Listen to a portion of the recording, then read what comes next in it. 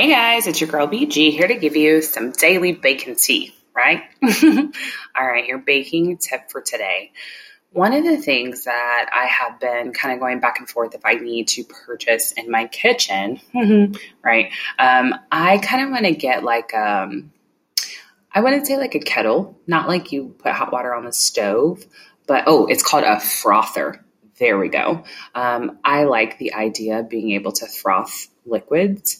I think it would encourage me to drink more coffee. I don't know if that needs to be encouraged or not, but I think it would encourage me to do that. I just don't know. I don't know. If you guys have a frother, tell me, would you recommend it?